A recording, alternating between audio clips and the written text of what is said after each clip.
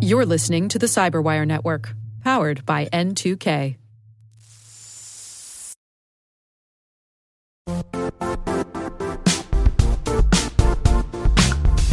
The IT world used to be simpler. You only had to secure and manage environments that you controlled. Then came new technologies and new ways to work. Now, employees, apps, and networks are everywhere. This means poor visibility, security gaps, and added risk. That's why Cloudflare created the first-ever connectivity cloud. Visit cloudflare.com to protect your business everywhere you do business.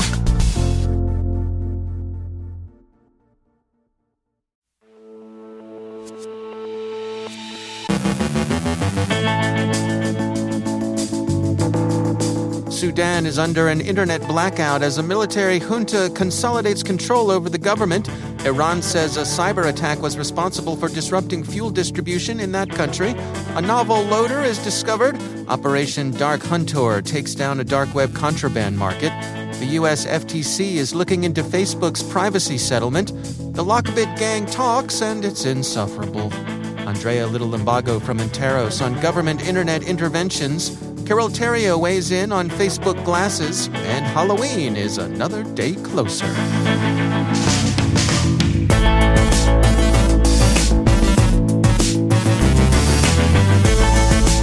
From the Cyberwire studios at Data Tribe, I'm Dave Bittner with your Cyberwire summary for Wednesday, October 27th, 2021.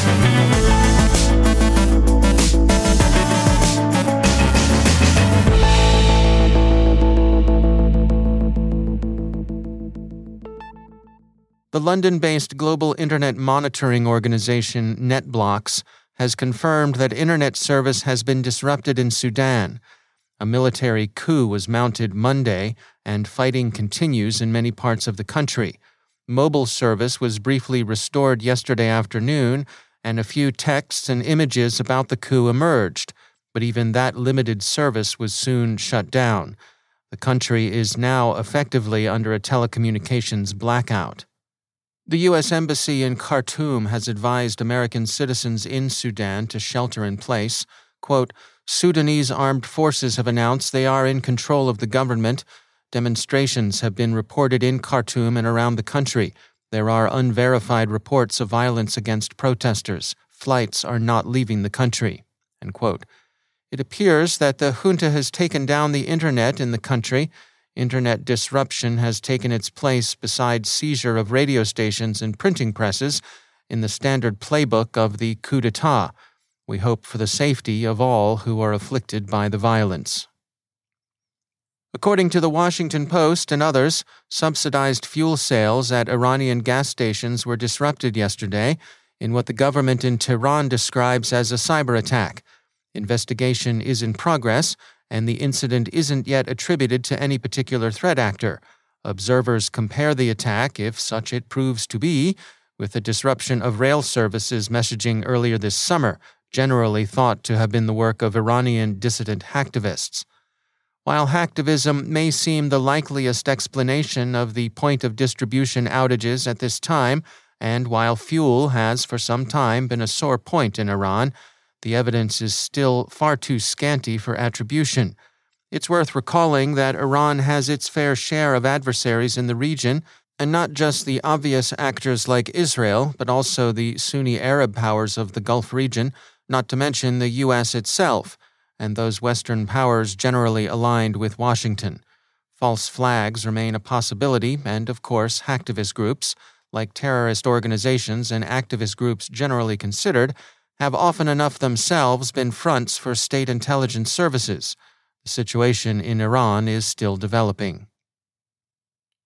Security firm ESET announced this morning its discovery of a hitherto unknown malware loader, WS-Link, that runs as a server and executes Windows binaries in memory.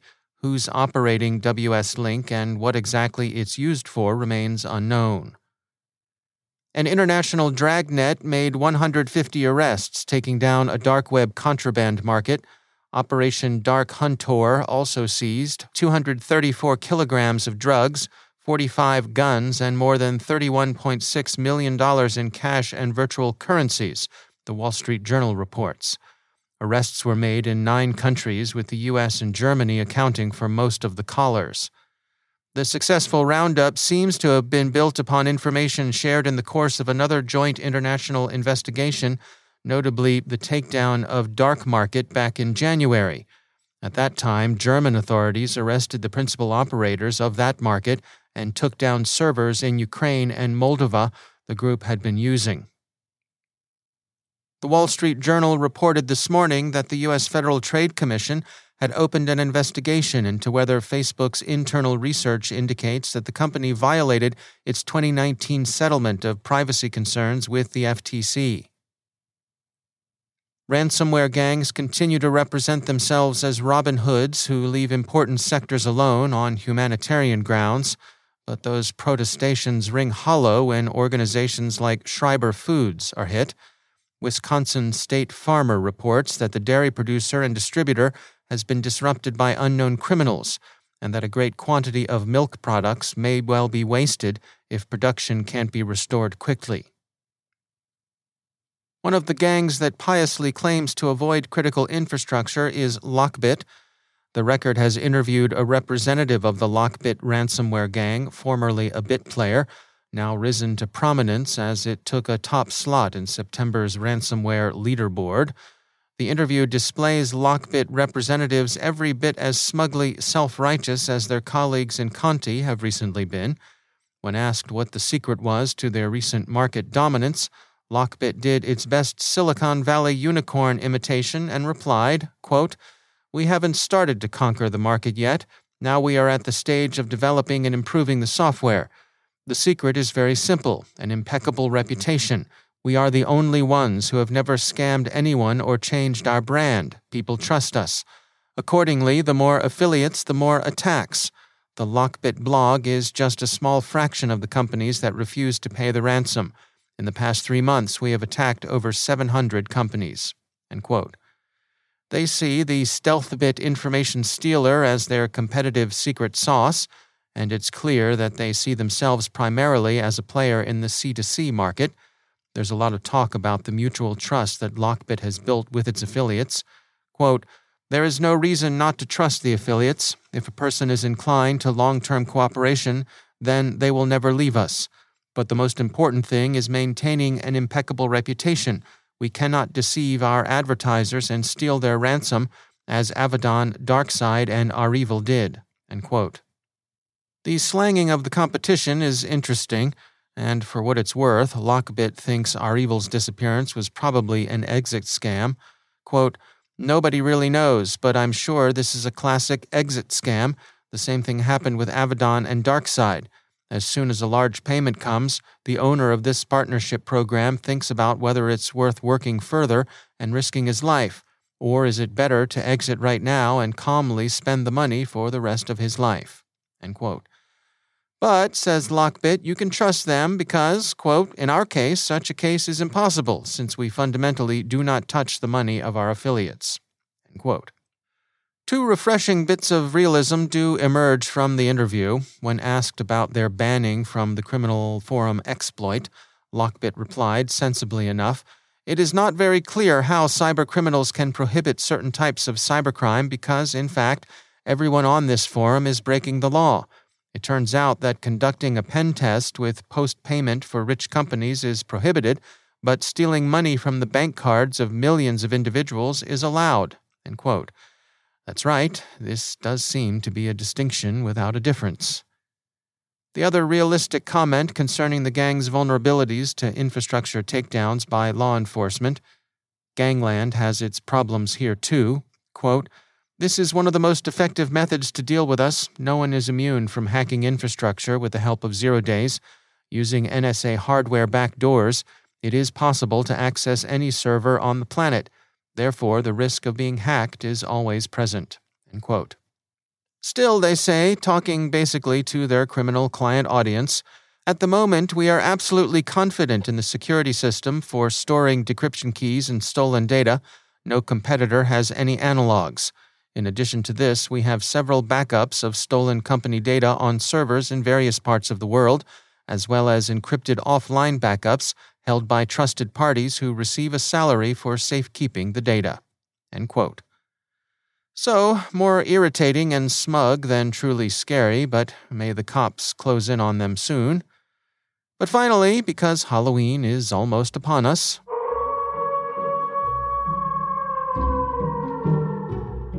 here's something scarier, courtesy of BitGlass, who say that as recently as 2019, some 38% of the Fortune 500 didn't have a chief information security officer. When they were hit with a cyber attack, the reputational damage was such that stock prices took an average of 46 days to return to their pre-disclosure levels. So happy Halloween and stay safe out there, kids.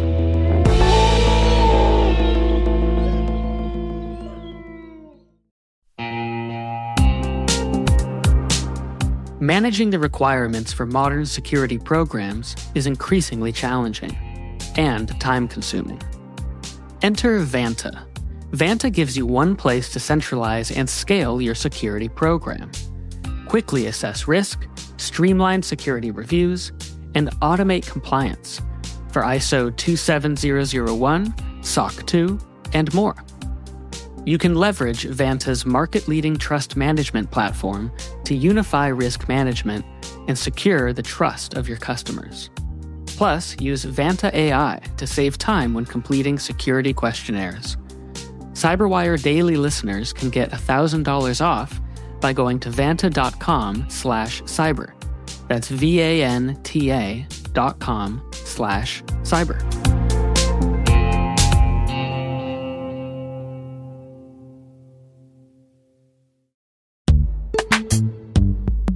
In the dynamic world of enterprise security, identity architects and IT leaders face a major challenge.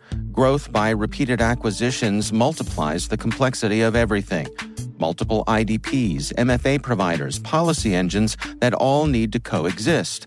This can lead to fragmented user identities and policies that create security vulnerabilities and add access friction. Strata Identity solves this. Now you can decommission unneeded IDPs and consolidate the ones you'd like to keep without rewriting apps or disrupting users, engineers, and app owners. Plus, Strata's modular architecture makes it easy to integrate with any identity provider without manual maintenance and coding. Join the ranks of cybersecurity leaders using identity orchestration. Visit strata.io/cyberwire, share your top identity security priorities, and receive a pair of complimentary AirPods Pro. Offer valid for organizations with over 5,000 employees. Step into a new era of identity management at strata.io/cyberwire.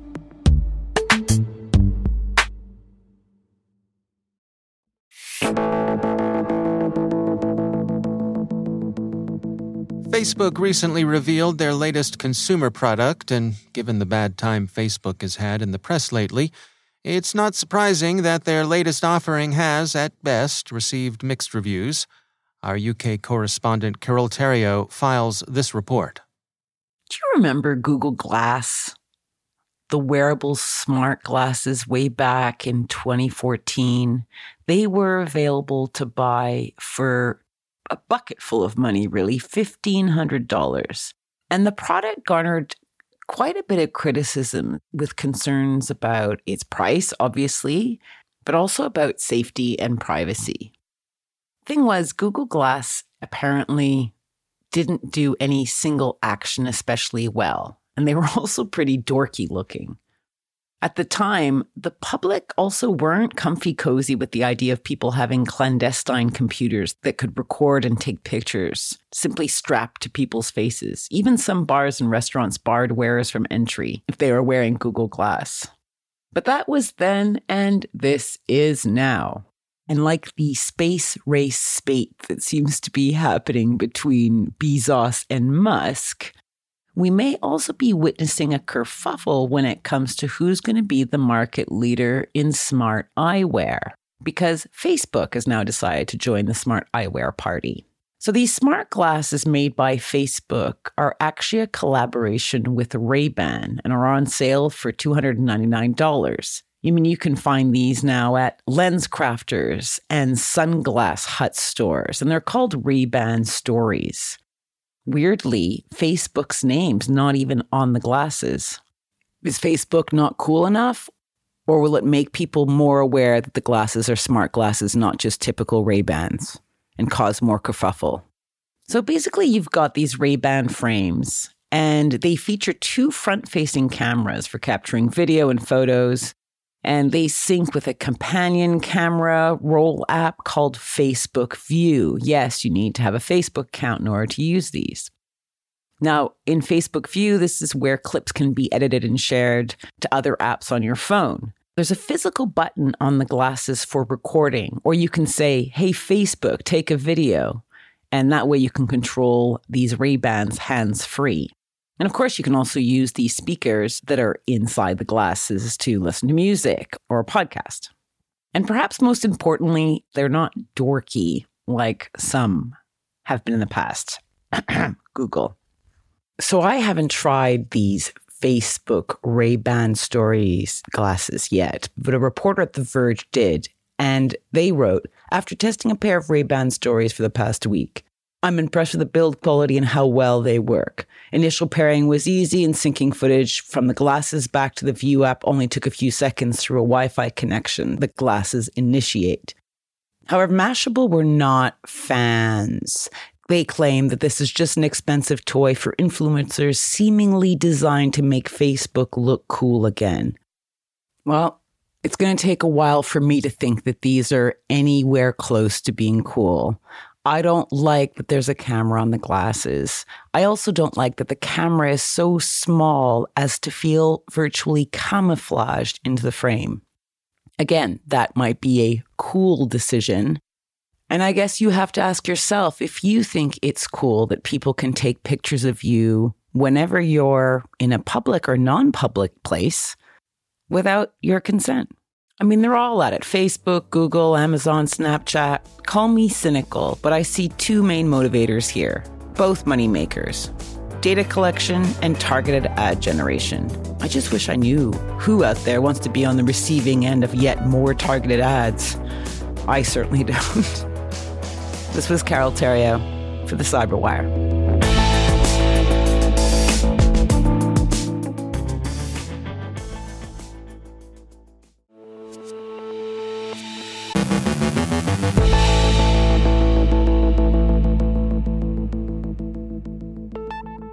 And joining me once again is Andrea Little-Limbago. She is Vice President of Research and Analysis at Interos.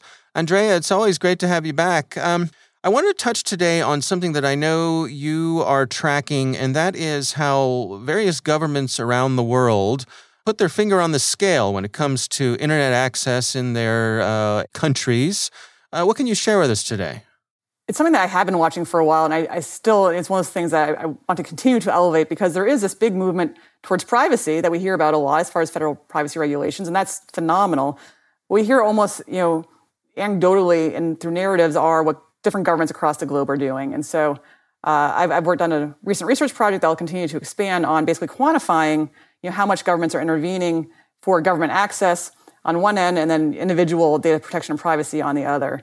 And it really is, there's good news and bad news along those lines. It's not only important for, those of us that are online right now, but, as more and more people, as the rest of the globe, the next billion people come online in the very near future, we need to think about what those implications are, especially as they're coming online, oftentimes in countries where the government is either impeding in access or really doing a lot of manipulation as far as what is accessible and what those implications may be. So I do think that's, as we look ahead, as more and more folks do come online, it's going to be really important to figure out under what systems and regimes they're going to be having that internet access. Yeah, I saw an example yesterday, and forgive me, I don't recall exactly which country it was. Maybe you have it top of mind, but it was a nation where they were saying that they're moving towards having all of their internet traffic run through one central place, and that place is run by the government, and they're going to be both analyzing and filtering what their citizens have access to.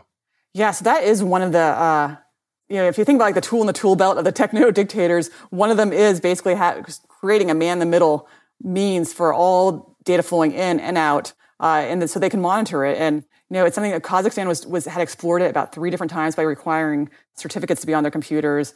More recently, Mauritius is one in Africa. It's another one that basically was trying to do something very similar to what Kazakhstan had talked about.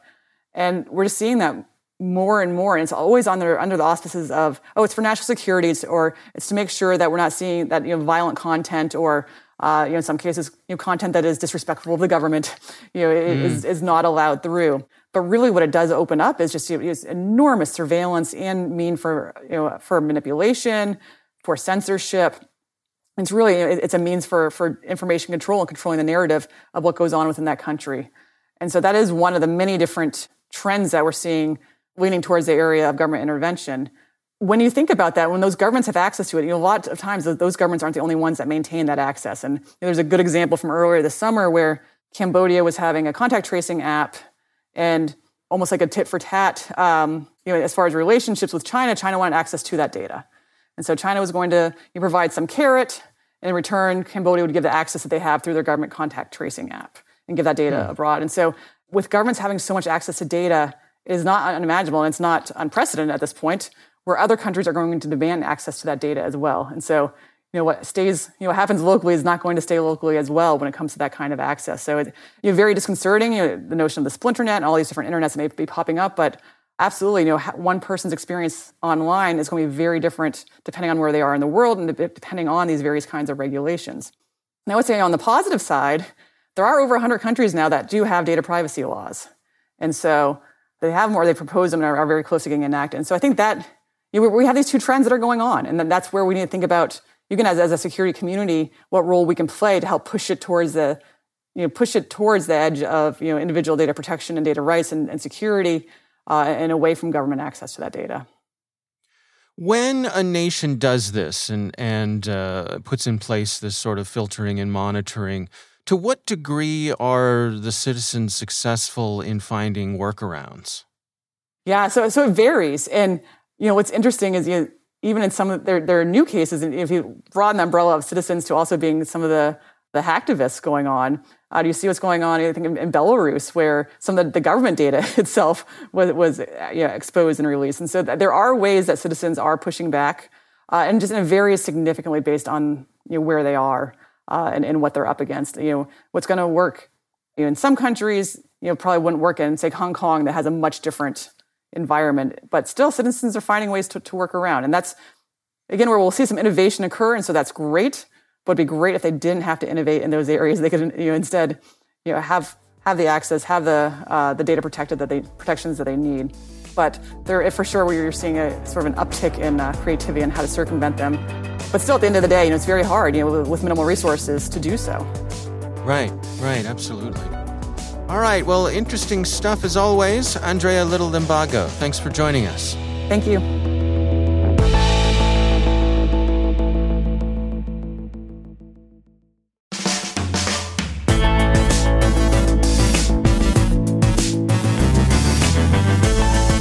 And that's the Cyberwire. For links to all of today's stories, check out our daily briefing at thecyberwire.com. The Cyberwire is proudly produced in Maryland out of the startup studios of Data Tribe, where they're co-building the next generation of cybersecurity teams and technologies. Our amazing Cyberwire team is Elliot Peltzman, Trey Hester, Brandon Karp, Haru Prakash, Justin Sabi, Tim Nodar, Joe Kerrigan, Carol Terrio, Ben Yellen, Nick Valecki, Gina Johnson, Bennett Moe, Chris Russell, John Petrick, Jennifer Iben, Rick Howard, Peter Kilpe, and I'm Dave Bittner.